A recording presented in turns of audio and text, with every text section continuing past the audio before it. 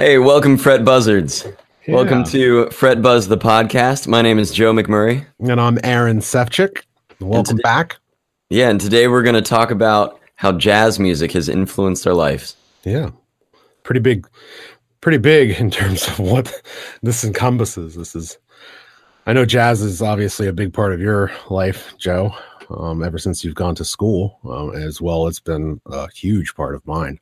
I know I don't talk about it all that much, but jazz is extremely important. Jazz is an extremely large genre. Like, a lot of people say, oh, I don't like jazz. But a lot of people will say that, and they're kind of lumping all jazz together. It's like they don't like 1940s bebop by, Charlie Parker, Dizzy Gillespie kind of stuff. Yeah. But have they listened to, 1970s jazz fusion? Have they listened to the hard bop of the late 50s and 60s? Yeah. It's, there's almost 100 years of jazz now. And well, there are 100 years of jazz now. And, it's a pretty broad topic. I feel that when people hear the word jazz, they kind of think of maybe elevator music, possibly, or I don't know what it is about today's society that it turns so many people off, because it's for some odd reason, as soon as you say jazz, a lot of people kind of, that's just not my style. And I get that. A lot of people don't get it. A lot of people also think, I believe, that it's confusing. There's a lot of, I believe, when the whole improv thing happens, it kind of gets to be a little bit much for people, the information overload type of thing, maybe, possibly. I don't know. I'm not really sure. If you guys have comments, put them down below, because we'd love to know. But yeah, I think that people kind of have this distaste for it for whatever reason. I don't know. I never really got into jazz hardcore until a little bit later in my life, probably until it was 18, 19. But I've always been exposed to Joe. I've always been exposed to you for a very long time. Yeah, since 2014. Yeah. No, I've always been exposed to jazz since a very, very early age. How about you? When did you start to incorporate just jazz as a listening medium? I was a late bloomer. I didn't really listen to jazz until I was really in my 20s. I just wasn't exposed to it. I grew up in the land of bluegrass, country music, and rock, southern rock. Okay. In Western North Carolina. Yeah. My parents didn't listen to jazz. So I had to find it on my own. So I was older. And I think that, like you were saying with jazz being, a lot of people don't understand it, or they get lost in the improv. I think there are some stepping stone jazz artists that you can listen to that really help ease the transition into jazz. Yeah, I agree with that. I think that maybe possibly people think of maybe like, I think the classic one would probably be something like Kenny G. Back in the 90s, he was a huge hit, and people kind of made fun of that whole thing. And I kind of think that that's where a lot of that comes from. I have a couple of Kenny G albums. There's a time and a place. Well, I'll say it this way. For me personally, like I said, I was brought up with jazz, more specifically smooth jazz. My mom listened to smooth jazz a lot. Therefore, it was around me a lot. It wasn't something that I actively listened to. I was more into, rock and roll. But it was definitely around me all the time. I grew up with like the Yellow Jackets and Earl Klug and Kenny G and Spyro Gyra. all these kinds of smooth jazz sounds, but definitely going into that jazz sound as well. I definitely enjoyed. I saw Pat Metheny at an early age. I saw, like I said in the previous episode, Tito Puentes, and I was just exposed to a lot of different kinds of music when I was young. And I thank my mom for all of that. She really pushed the music kind of exposure on me as a young kid. That's pretty much where all my music experience comes from, whether it's, drums or piano or guitar or whatever it is. So yeah, I really enjoyed, I can't say I really enjoyed it. I was exposed to it, and it wasn't until, like I said, later on when I was working at Penn State throughout the day, I needed something to change up. Because at that point, I feel a lot of people around 18, 19 years old, at least for me, the people who are into music, they kind of go through this period of maybe 12, 13, 14 until 18, 19, where they listen to a lot of music, and it's been around all the time. You listen to the radio, mom and dad always have their stuff on. And for me at that point at 19, I'd listened to so much of what I'd already listened to over the years. I needed something different.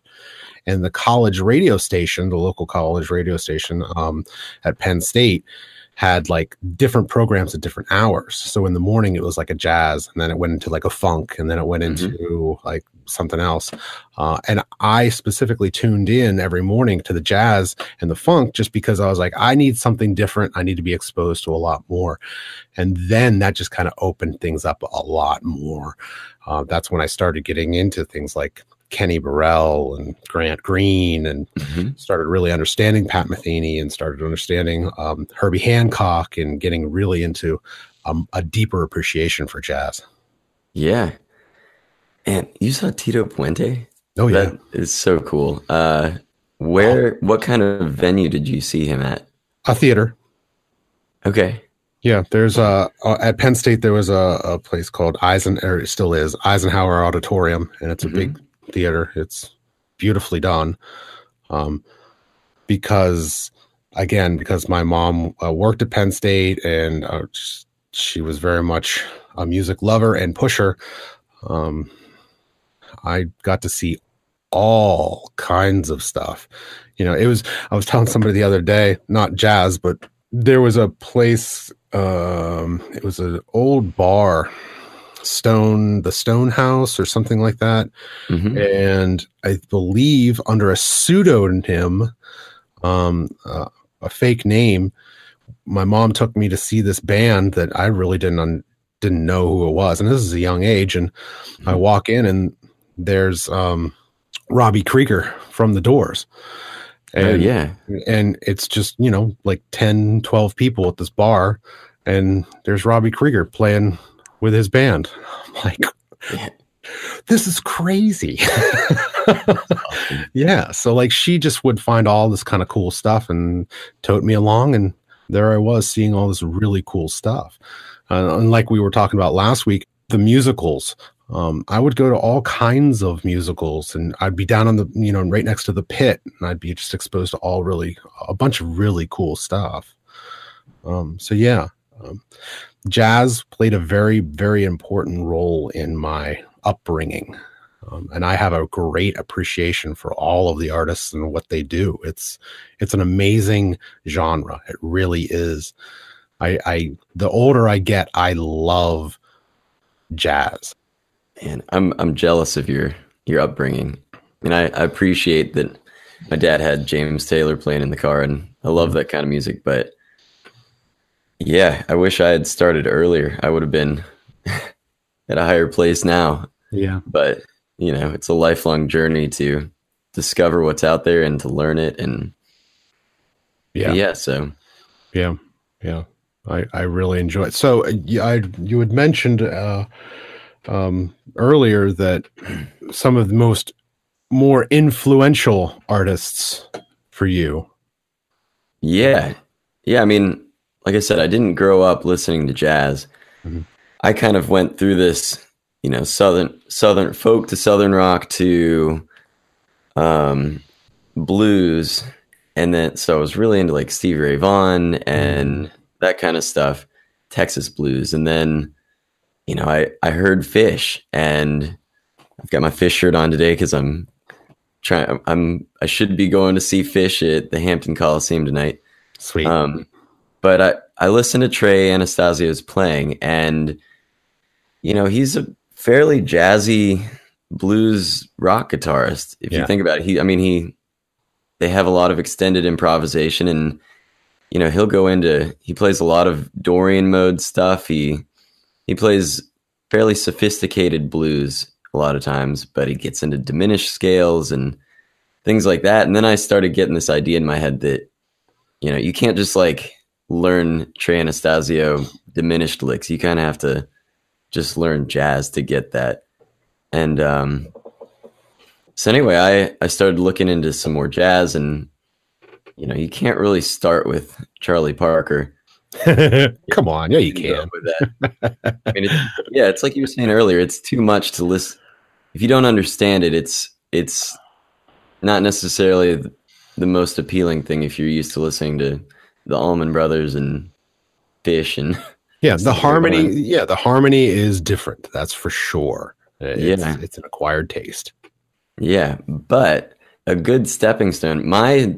The first jazz musician that I think I really got excited about was Kenny Burrell. I heard that Midnight Blue album, and it opens with Chitlin's Con Carne, and it has that clave at the beginning. It's like a alternating 2-1-1-2 clave, Yeah, yeah, yeah. and it's this Latin blues, and I mean, the Yeah. tone of his clean hollow body guitar it's so awesome, and it sounds so sophisticated, even though it's just a simple blues.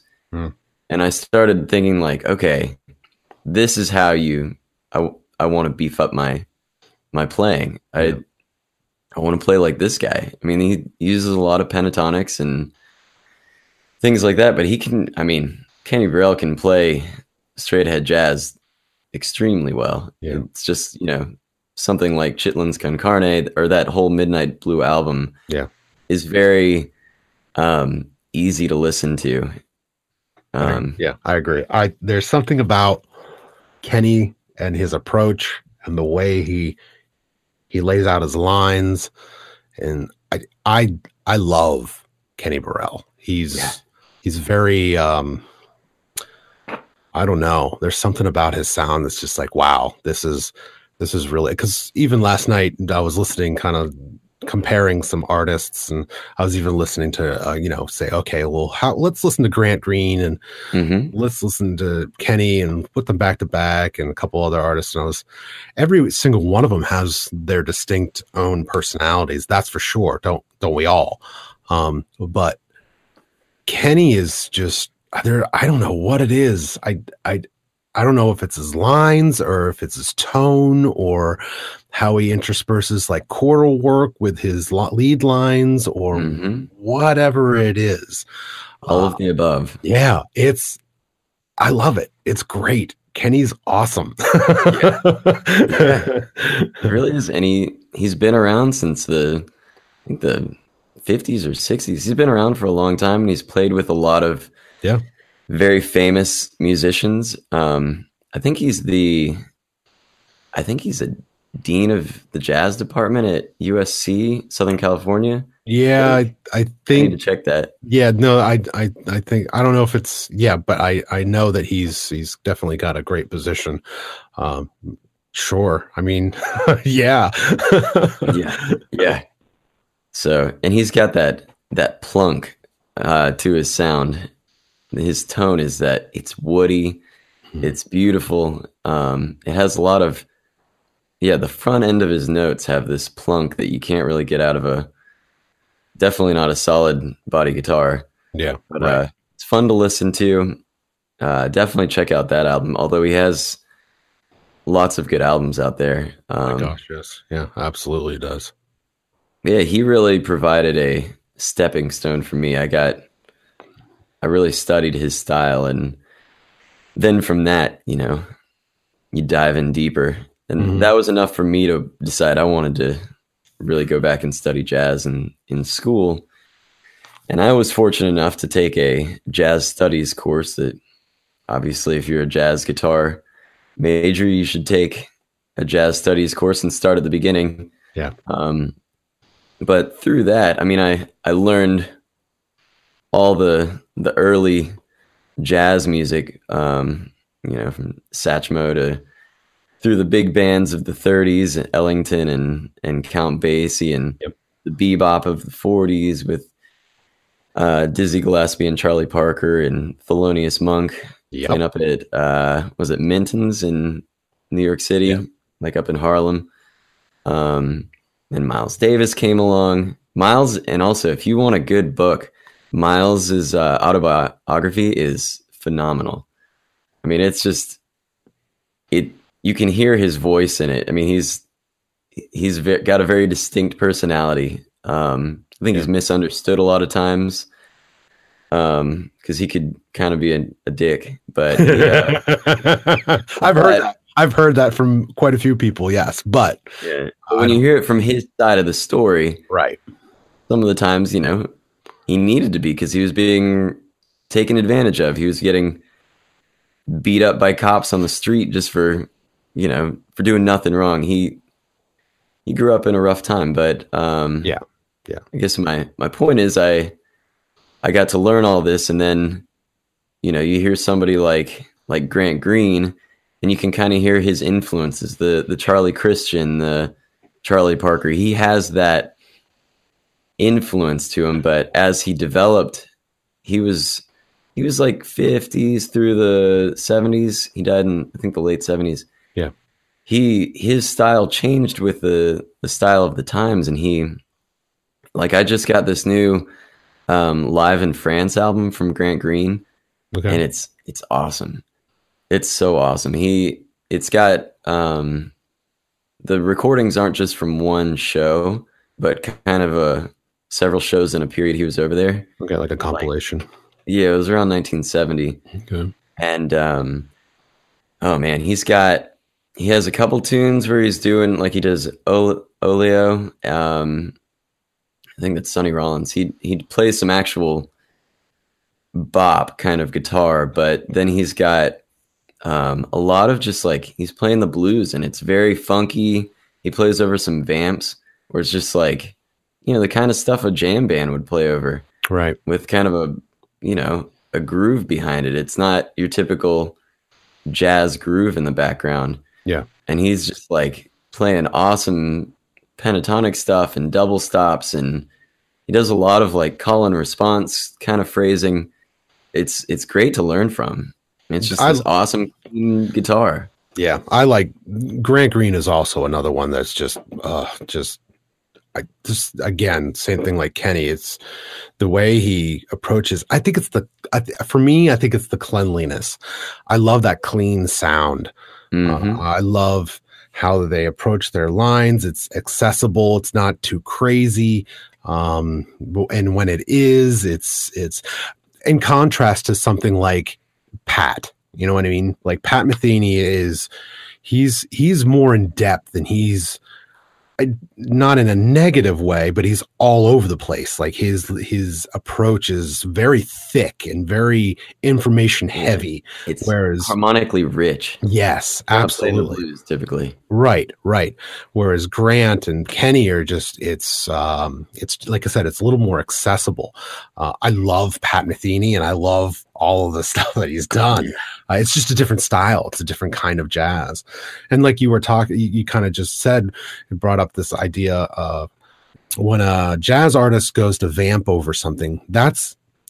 I love it when, there's the head and you kind of get this motif, this idea of what the song's about. But when the band breaks up and you're in 32 bars and the band just kind of each individually takes their section, there's something about that where it's exciting. It's so neat to be able to see any artist, whether it's the guitarist, the bassist, the piano player, the drummer, and they get their spot where they just kind of get to do their own thing.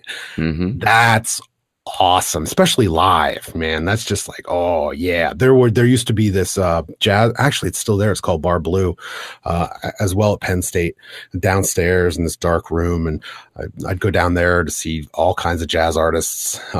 Great stuff. I'd love it. I just love being able to go see, a trio or a quartet and just kind of see them do their thing. It's so exciting. I know other people don't feel like that, but man, I love it. I love it. I love it. I love it. Yeah. Oh, you got to see live jazz in order to really appreciate it. I mean, it's so much more fun to see live, and most music is. I mean, you guys were saying that on the metal episode, how you have to go see a metal show to really understand. Yeah, get the energy. Yeah. Yeah, it's the same thing with jazz. Yeah. Yeah. Oh, man. In a big concert, like a Pat Metheny type of thing, that's awesome. But at the same time, doing like a club environment, that's nice, close and personal. It's great. I love it. You can see their fingers. I mean, you can really see what they're doing. I mean, when I was in DC, I got to go to Bohemian Caverns before it closed down. It closed down, I think, a year or two ago. So 2016 or 17. But that place had been around for a very long time, and it's up on U Street and in DC, and it had this big piano, like piano keys on the outside of the building, and you actually go in and you go downstairs into like a man-made fake cavern. Okay. And it actually was like, I don't know, some sort of stucco product. Right. It actually had like stalactites and stalagmites and like, it felt like and looked like a cave, very dark. And it had these white tablecloth tables. And depending on where you're sitting, you'd have to look around the stalactites to see the band. But such an incredible place to see music. And I saw Mark Whitfield there. Oh, great jazz guitarist. He really inspired me. I was in school then and really enjoyed his playing style, very modern jazz, kind of pulling from all the influences, but it was very relatable. Is, more in line with what we're talking about with the Kenny Burrell and the Grant Green stuff. I mean, he can play anything, but I found it to be just extremely enjoyable music. Yeah. Yeah. That's Mark Whitfield. And for me, it even goes beyond guitar. I mean, I love guitar, always have. Yeah. But even when it comes to somebody like Herbie Hancock or, I mean, there's tons of people out there that with jazz, it doesn't matter if it's a horn player, like you said, Satchmo or something like that, Ella Fitzgerald. This kind of sound is it's really enjoyable. I like that sound. It's nice. Christian McBride is also one of my favorite players, bass player. There's so much out there. Yeah. Oh man. It is. When you speak of other instruments, you think of great jazz saxophone players. Well, you think of Charlie Parker and Coltrane. And so a lot of people will listen to John Coltrane, and he's not a good place to start listening to jazz. I mean, he's incredible to listen to.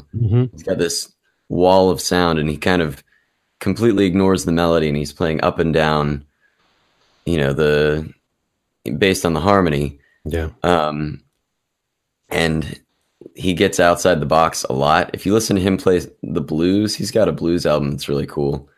He plays some nice stuff that folks newer to jazz could like. But, if you're going to go that route and you're not into jazz yet and you want to hear some great jazz saxophone, like listen to Sonny Rollins. Yeah. Sonny is a much more melodic player than Coltrane. He's got a little bit more... His tone's not as dry. He's got a little bit more vibrato on it. It's just a nicer sound in general. Like he's not changing the world, I don't think. Right. You know, he was doing his thing, and then he heard Coltrane, and I mean, there was a period where he went and like shed. He just went and practiced. He quit playing for a couple of years or for a period, and he just went and practiced because he had heard what Coltrane was doing, and he's like, I need to step up my game. But you know, Sonny Rollins has some great tunes. I mean, you listen to Doxy is one of my. It's just such a great simple tune, and Sonny sounds so good over it. And same with like, what's it called? Saint. I'll think of it later. But he's got some great tunes that are melodic, and his soloing's melodic. Yeah. He's a tenor saxophone player. Yeah. And he's actually got some Caribbean roots, so he does have some of that Latin vibe sometimes. I think his mom's from the where's it in the Caribbean? The Virgin Islands or somewhere down there. And that brings up in mind Chick Corea and how wow. Like I remember remembering Chick and for the first time and be like, what? Yeah. Like wow. That's it's amazing to hear all of these artists and how they approach one genre and make it their own and make it, you know, there's so much involved with it.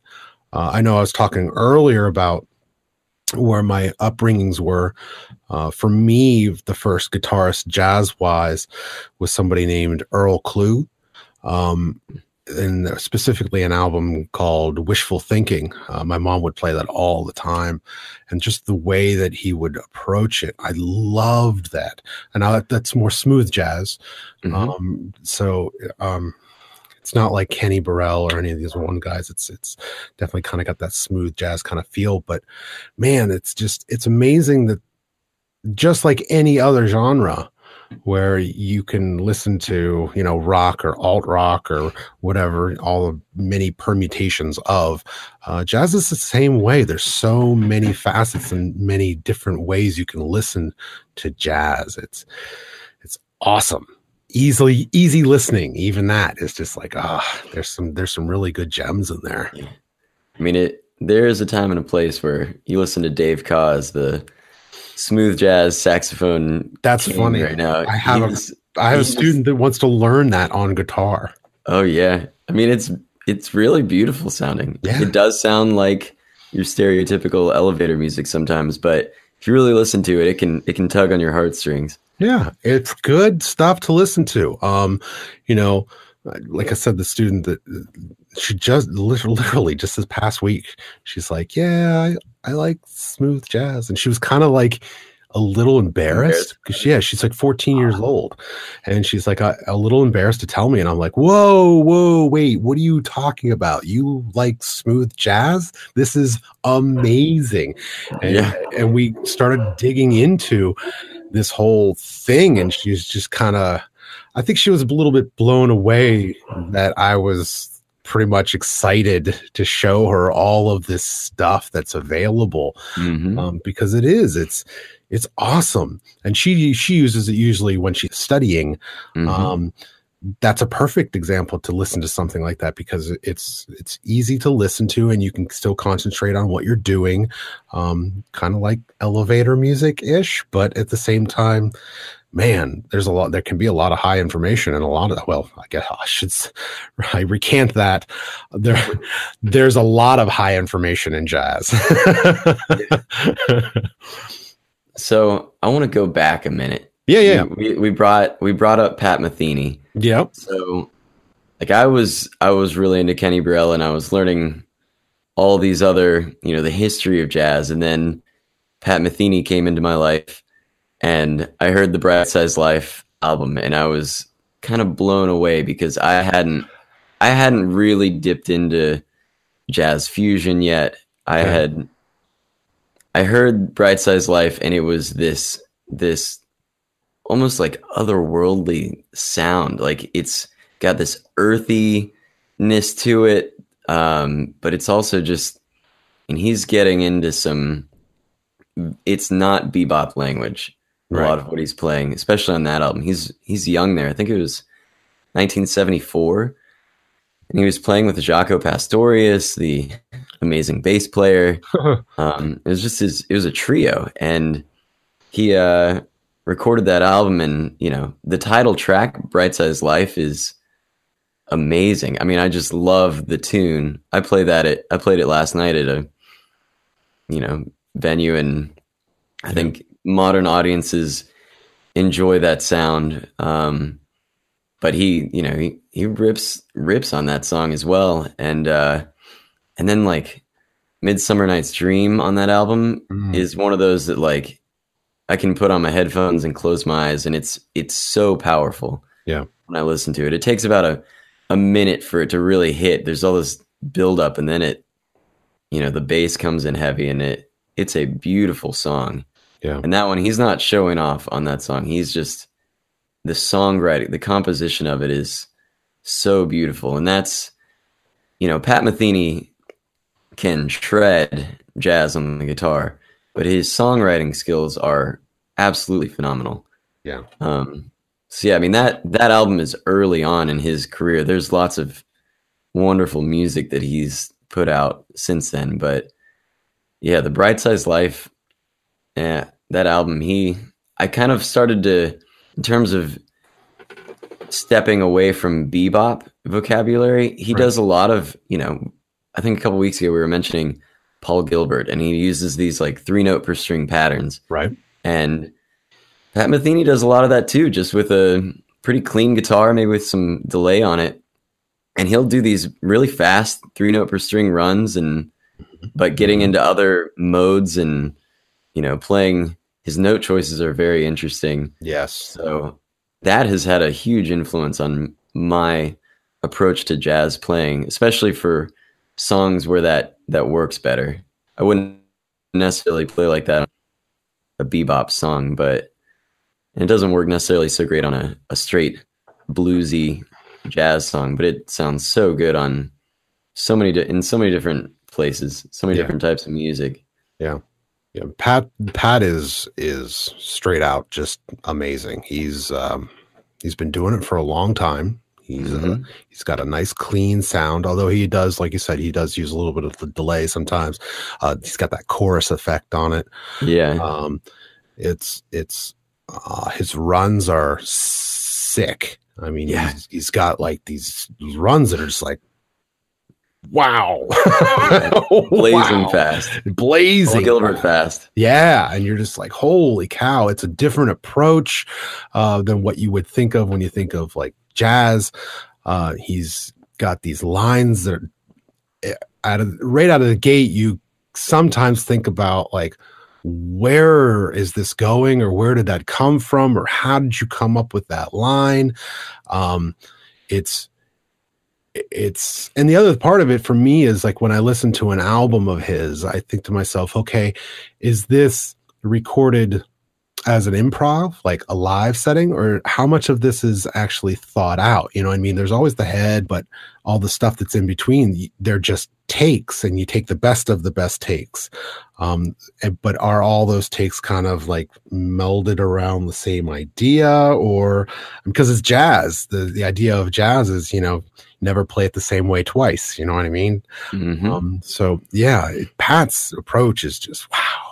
And then thinking about Pat, and I don't want to jump off of Pat, but it just kind of brought up a whole new slew of ideas for me. Like Schofield. Yeah, he is the gateway into he kind of started this whole fusion. I don't know if he started it, but he, for me, brought me into listening to Schofield and Mike Stern and I mean, and then you get into even Larry Carlton and Robin Ford. I mean, he kind of Pat Metheny. It's a very fusiony sound. Yeah, I just wrote down Holdsworth and like all these guys. You're just like, oh man. And even we've been talking about Satriani for several episodes. I mean, there's definitely he probably wouldn't have done what he did without Pat Metheny doing what he did. Right. Yeah. All of these guys are just, it's such a wide range of great artists. Another, because Schofield just ended I don't think he's still touring with him, but Medeski, Martin, and Wood, another great band that I love. Just whew, there's so much out there. It's great. Oh, it's endless. Yeah, it really is. Jazz is really, really. I keep on saying it over and over again, but wow, love it. So I took from Pat Metheny kind of was a turning point for me, and from him I got into Herbie Hancock and a lot of the other fusion stuff, Weather Report. Yep. I love Weather Report. Yeah. So, I mean, because Jocko played bass for Pat Metheny on that Bright Side's Life album. Yep. Jocko was the bass player for Weather Report and playing with Joe Zawinul on keys, and just a great band. They have a lot of fun songs. I mean, I think I play Birdland at a lot of shows, and it's that song where you start playing and people are like, I think I've heard this. And, right. 4 or 5 minutes later, you get to the ba-dum bum bum bum bum bum ba-dum bum bum, and everybody's like, oh yeah, it's this song. Yeah. There's so many versions of it, but it's so good. I mean, that's one of those feel good. I like to end my shows with that, but Herbie Hancock, you get into stuff like Tell Me a Bedtime Story. Oh. I love that tune. It's so I mean, even the title suggests it, but I feel like it's this dreamy song. Yeah. It's like it really makes me feel like I'm, I close my eyes and it kind of takes you to a different place. I love playing over that tune. I mean, I like playing the melody too, but it's just a fun chord progression, and he's a genius. I mean, you could take that song and it's basically an F sharp minor, and you could basically solo using the F sharp minor pentatonic scale over most of it. But the way he reharmonized in that tune, he used other chords that don't fit within the F minor. They're not in F minor, but if you're soloing, the melody still, the notes were originally, I think he wrote the tune in that key and then he took it other places. But you start looking at how he did that, and it can, for me, it's inspiring to see that, you don't have to stay in one key, and you don't necessarily have to just change keys and stay in that key. You can just pick other chords for, to fit over specific notes of the melody and return back to your key. Yeah. That's a really cool song.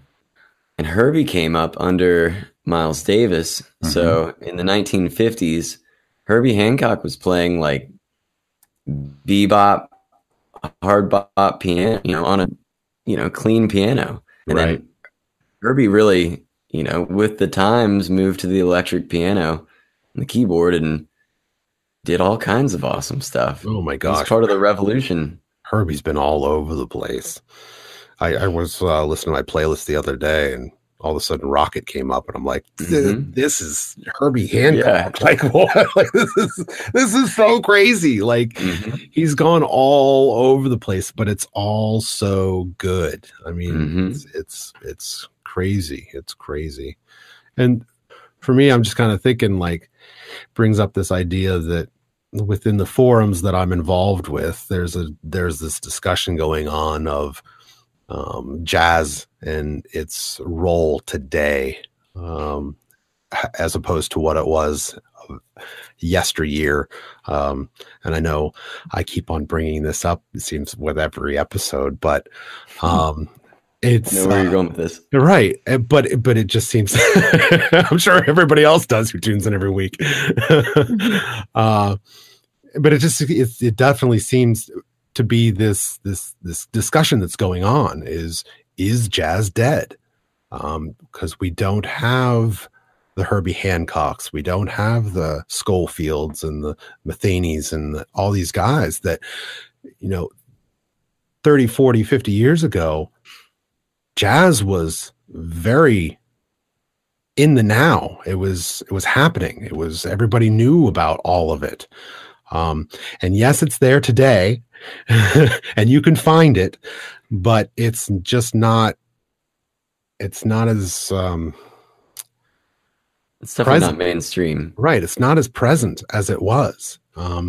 And that's the discussion is it dead? Is it going away? Is it something that's starting to fade? Much like blues. Is blues dying? Is it going away? I'm afraid that a lot of these roots, and maybe they are, because obviously times are changing. And just like with classical music of the times back, hundreds of years ago, it was the thing. Maybe we're at that turning point where music is definitely starting to change. Maybe it'll be something new. Won't that be exciting? But yeah, it's kind of interesting to see a lot of this stuff happening as we're living through it. I know I go on Instagram and I subscribe to a lot of different channels who have followed us through Instagram as well. And thank you, by the way, for all our listeners coming through Instagram. And I do check out a lot of your channels, and it's amazing to see all of the different types of music out there, and people are doing it. But the big guys, the big guns, it's hard to find somebody leading a new path.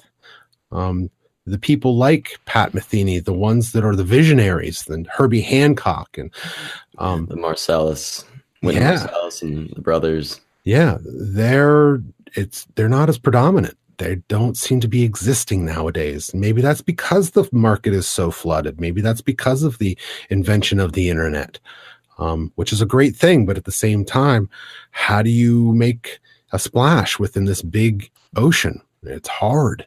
It's hard. It's interesting, like thinking about the local jazz scene in Virginia Beach. Mm-hmm. The best players are typically, I mean, they're a bit older, not old, but they've been on the scene for a long time, mm-hmm. and it's an interesting scene in that it's kind of hard to get into. Like there'll be these jam sessions, and you got the best players in the region kind of all congregate to this area, and it's intimidating for other players because it's like if you're not a professional jazz player, it's like you can't really be a part of this. Well, and I think that cuts people off. I mean, I feel like the leaders of the jazz community should be trying to keep this going. Come on up. If you're not, it's okay if you mess up. It's okay if you're learning jazz. Like this needs to be an open community of that bringing people in. That brings up two important points for me is as I was growing up, it was very evident to me that the jazz community had a little bit of a nose up in the air type of attitude. It was very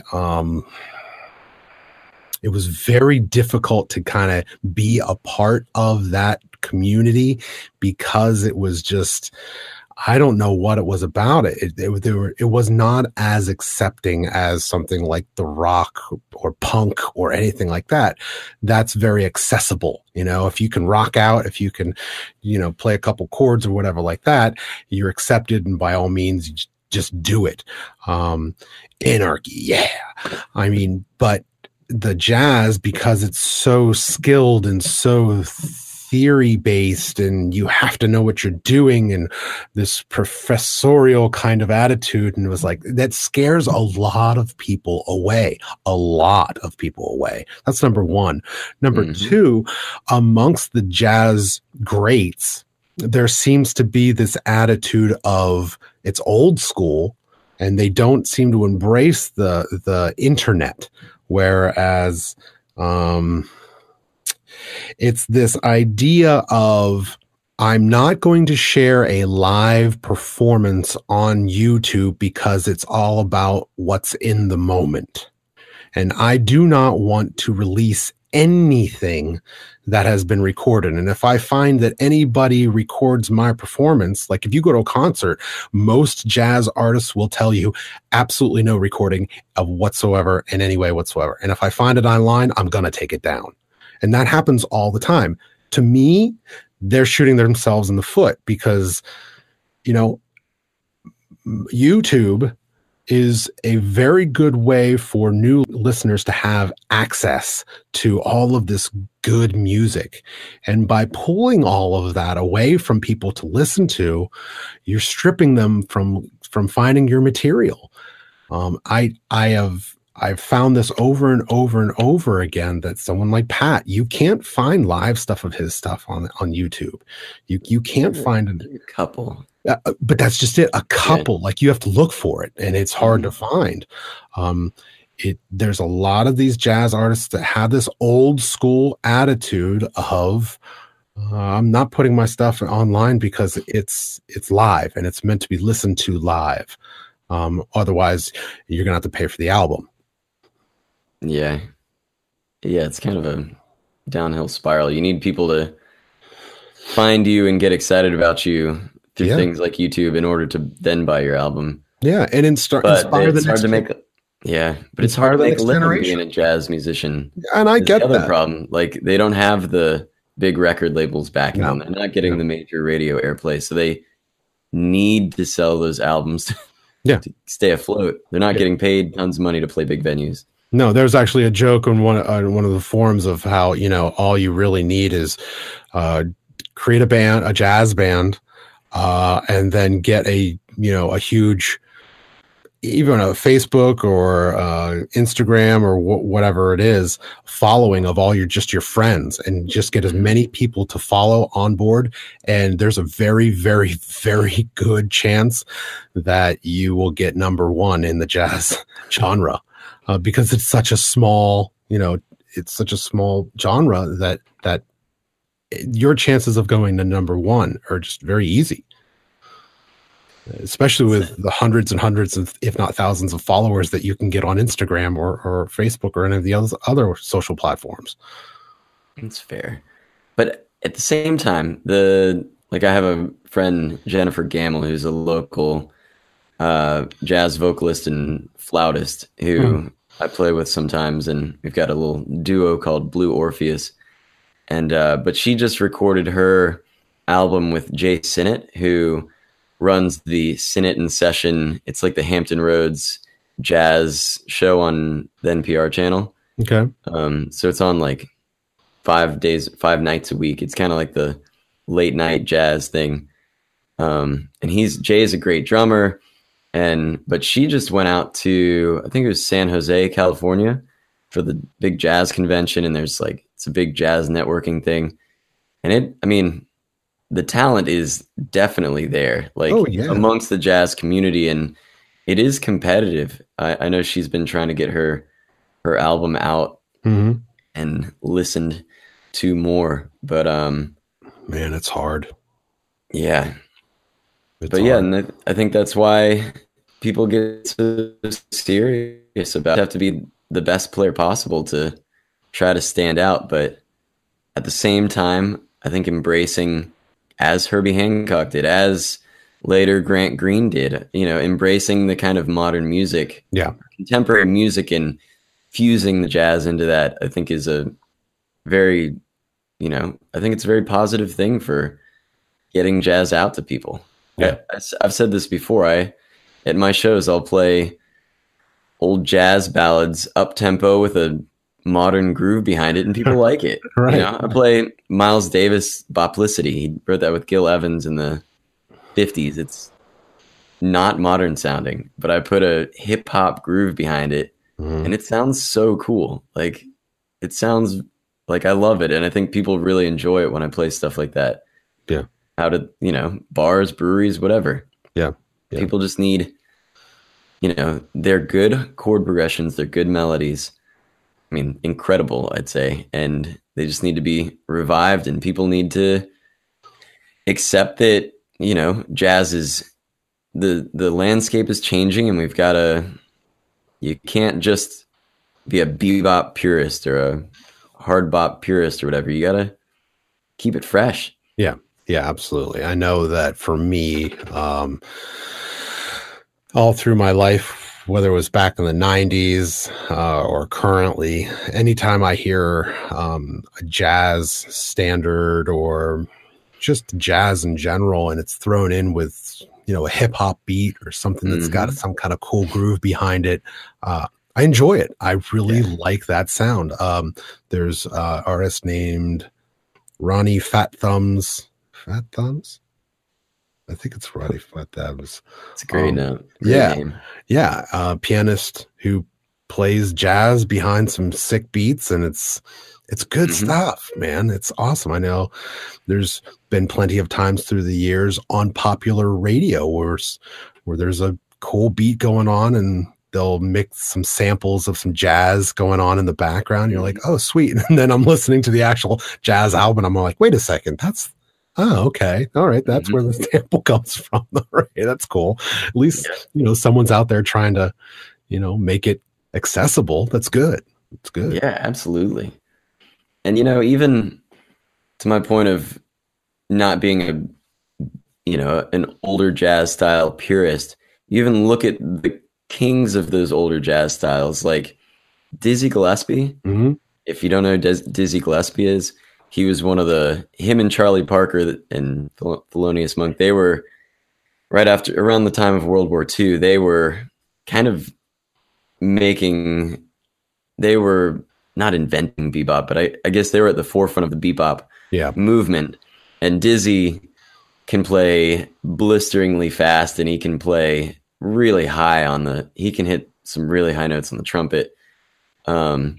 He's amazing, but Dizzy, whereas Charlie Parker he was not as theoretical. He was just an incredible player. Right. Dizzy really understood Western harmony. He understood classical music. He was the one that was searching more, and he went down and he got into all this Latin music, and Dizzy went and found all this Latin music and brought it and fused it with American jazz. And some of my favorite jazz, I mean, we talk about Tito Puente. Some of my favorite jazz is influenced by Latin music and Brazilian bossa novas, and it's amazing oh my gosh, it's some of what's the best out there music.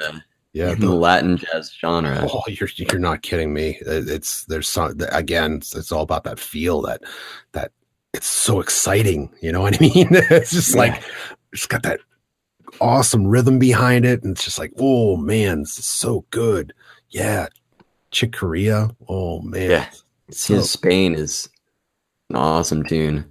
Dizzy Gillespie did Night in Tunisia, some other stuff like that. He was one of the bebop guys, and he was trying to branch out. So, maybe today we did that whole episode on world music. Yeah. Even in India, northern Indian classical music is very much like jazz. It's they're essentially the ragas. They're improvising for 30 minutes at a time. Right. So it'd be cool to hear some Indian influenced jazz. I mean, there are all kinds of ways to branch out. Yeah. Although I don't know that would fit with the modern music, but it would be interesting. Yeah. I mean, it all depends on, there's so many ways, so many avenues to be able to get yourself into jazz. Whether it's, I know like Nora Jones. I love Nora Jones. She's got that nice, sweet feel. That's just very relaxing, very enjoyable. I love Nora. I love her style. Esperanza Spalding. I'm thinking, she's cool. Oh my gosh, I'm thinking about all these people coming out of Berkeley and Snarky Puppy. They are doing some cool things. They definitely have that like big band thing, but then they've got like multiple percussionists and keyboards playing hip hop grooves with it, and they're doing some really cool stuff. Yeah. There's always a way to get yourself into any one of these these spaces, whether it's jazz or country or EDM or whatever it is. There's a way to get yourself there's a gateway. There's a way to get yourself into that style of music, and then slowly you build up more and more and more. It just depends on where you want to push yourself as a musician. Some people are very stubborn about what they listen to. I get that. That's fine. But I'm a strong advocate of just trying out a bunch of different styles of music, because you never, ever know, ever, what you're going to like. Something might hit you that you never, ever even thought that's going to be like, it's like that 14-year-old girl, you know, she loves smooth jazz. Smooth jazz. It's like, wow, that's awesome. That's so cool to hear somebody that young exploring the musical space. You know what I mean? That's exciting. That's nice to know, because a lot of us are stubborn in terms of, no, I just listen to metal. That's what I listen to. That's who I am. No, I just listen to classical. I'm a classically trained musician. That's what I do. I think I wouldn't say it's dangerous, but at the same time, you're not helping yourself in any way whatsoever. It's definitely, it's important to kind of try to listen to different styles, and you can pull different ideas from any one of these places. You can really, sometimes, I mean, you're almost always going to find things that will help your playing in the style that you care about. Maybe you don't want to play jazz, but I mean, if you like Fish, well, you know, coming full circle, I now can jam, you know, I can improvise on a song, kind of a vamp of some sort, and you know, you add a little overdrive to your guitar, and you can play the blues, but all of a sudden you can make note choices that sound new and fresh and exciting, and you don't run out of ideas. I mean, I feel like if you just play pentatonic blues, it can get, you know, you feel like you're boxed in, like very literally. You've been playing a couple courses and you're like, well, if I keep going and I'm only using the minor pentatonic box, it's basically going to sound like I'm just repeating myself. Right. We're going to get bored, but sometimes all it takes is a little knowledge of like, okay, here are a couple different notes, a couple different ideas I can use over the blues that make my playing sound fresh and exciting, and I can take it to different places. I can actually play the chords of the blues changes and really pull those chords out and make it sound like I'm paying attention to the chord progression, or I can, right. You know, you can imply a 2/5 to get from the 4 chord back to the 1 chord. I mean, you can run the diminished scale off the second bar of the 4 chords. That's bar 6. You can run some diminished thing that brings you back to the 1 chord in such a beautiful way. I mean, the diminished scale there sounds awesome. And if you didn't understand at least a little jazz, it would be hard to use that and to understand how to use that.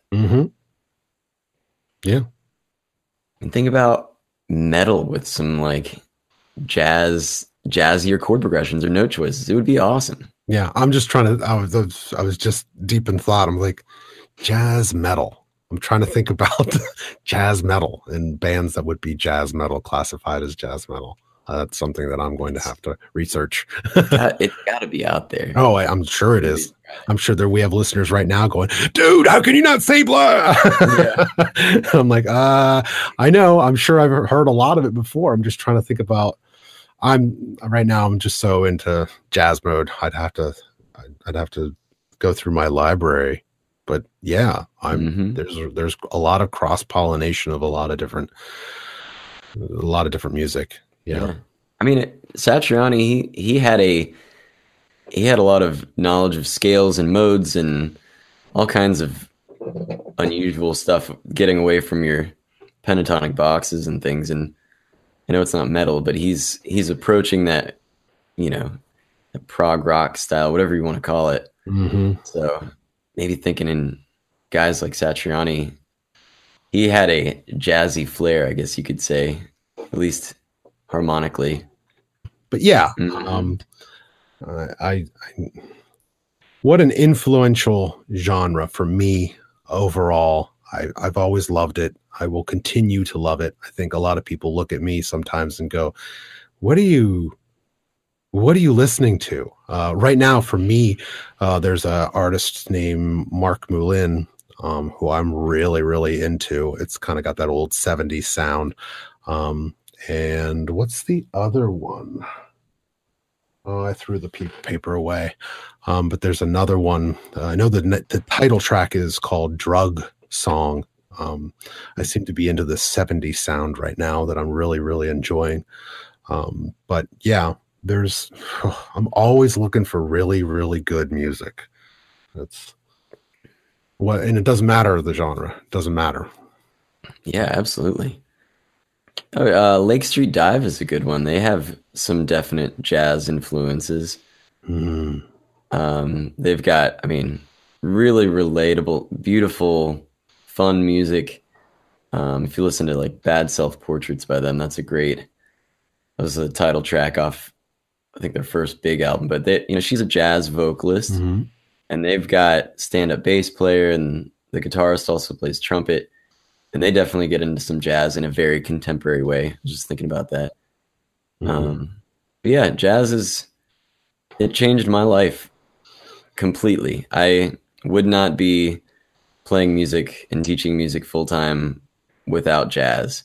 Right. It is changed. It changed everything. I've learned how to make a living. I can sit down and play. I mean, a piano player can sit down and they can play the chords with the left hand and the melody with the right hand. A lot of easy songs sound pretty good. You can play Twinkle Twinkle Little Star on the piano Mhm. with, simple chords, 1, 4, and 5, and it sounds full. On the guitar, your beginning guitar students, they can't do that. You've Right. got both your hands are being used to play the melody or the chords, but then, jazz if you listen to jazz ballad playing, I mean, Yep. Joe Pass is the king. I don't know if anybody ever do what Joe Pass did, but he there's a jazz solo style way of playing that can be used. It's essentially when you're playing the melody and the chords at the same time. A Mhm. lot of times, if you listen to Kenny Burrell, he's usually playing like one chord and then a few notes of the melody by themselves, and then another chord. There's all kinds of different ways to do it. Joe Pass sometimes will harmonize almost every note of the melody. Um, but that can be used for all the other types of music. I mean, you can play Twinkle Twinkle Little Star on the guitar with your basic 1, 4, and 5 chords, and you can get the melody and the chords, and all of a sudden it sounds awesome on the guitar. Yeah. And I know there's a classical way to do that too. And there's a jazz way to do it. And you listen to guys like Tommy Emmanuel and Chet Atkins and the fingerstyle greats on acoustic guitar, and they've got their kind of own way of doing it. But jazz, it influenced the way I play songs. I can sit down with a guitar with no band or anything, and I can make a song sound pretty good just by playing solo style. Yeah. And so there's for all the guitarists out there that they go to Guitar Center and they sit down with the guitar and they start playing some licks. They're like, man, I wish I had my band here. I don't know what to do without, the backing track or the band or whatever. Listen to some jazz. Yeah. I'll show you how to do it. Yeah. I think as all artists play their instruments, and especially guitarists, like you just said, sit down at the Guitar Center and you start playing Stairway to Heaven or Back in Black or whatever it is. Wouldn't it be cool to be able to say, I mean, I personally, again, maybe it's just because I was brought up with jazz. I always wanted to be able to sit down in a place like Guitar Center, and instead of sitting down and playing Stairway or whatever it is, I always wanted to be able to sit down and play a jazz tune, because for me, I respected that. I whenever somebody was in a store and they started playing some sweet, beautiful jazz something harmonically with chords and a leading line in there. It was like I almost stopped what I was doing and was listening to what they were doing, because it was just like, wow, it's capturing, it's very, I don't know, for me, it was just, wow, I really enjoyed that. Maybe it's because I was always doing Metallica's One or whatever it was. Because those have a tendency to be, in Marty Friedman's words, gunmetal gray.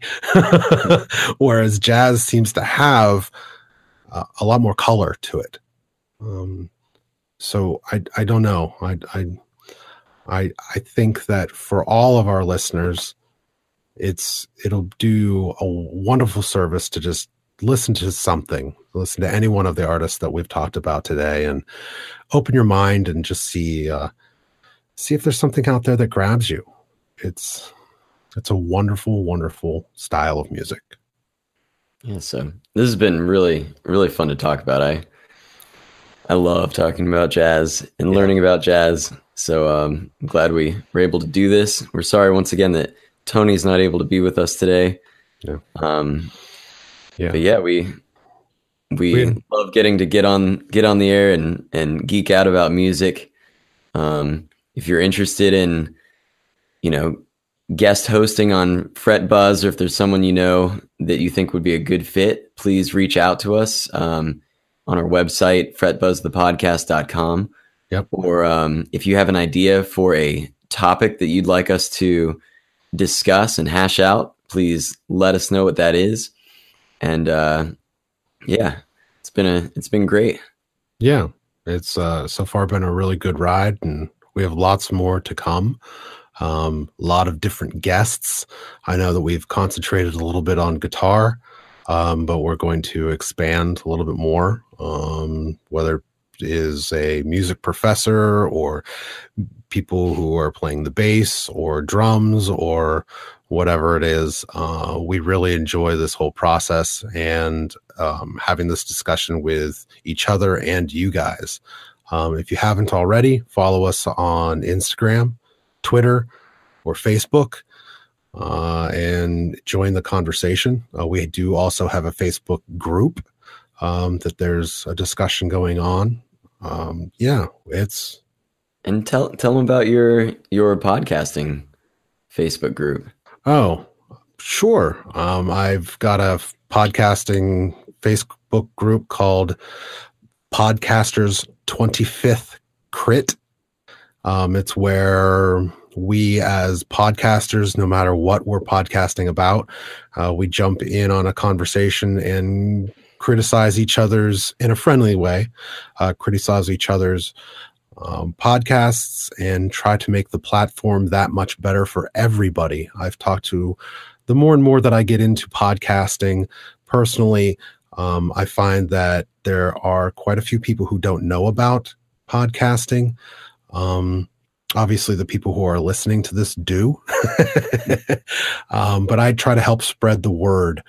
It's a wonderful platform, and I think it does us all good to make that platform better for all of us. That way, in the coming years, it just becomes more available and people know about it. I mean, it's awesome that you can go out there and basically have a radio station personalized for you.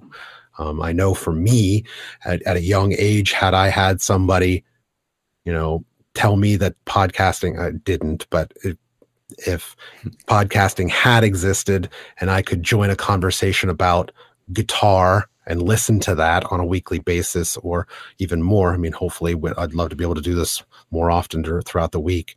I would have loved it. I would have loved to tune into a conversation where we talk about jazz and world music and technique and just the whole gambit. That's exciting for me.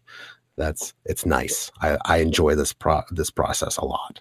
So thank you everyone from the bottom of my heart. This is very, very enjoyable. I love it. Yeah. So signing out. We'll see you next week. Yeah. Thank you. Have a good day, guys.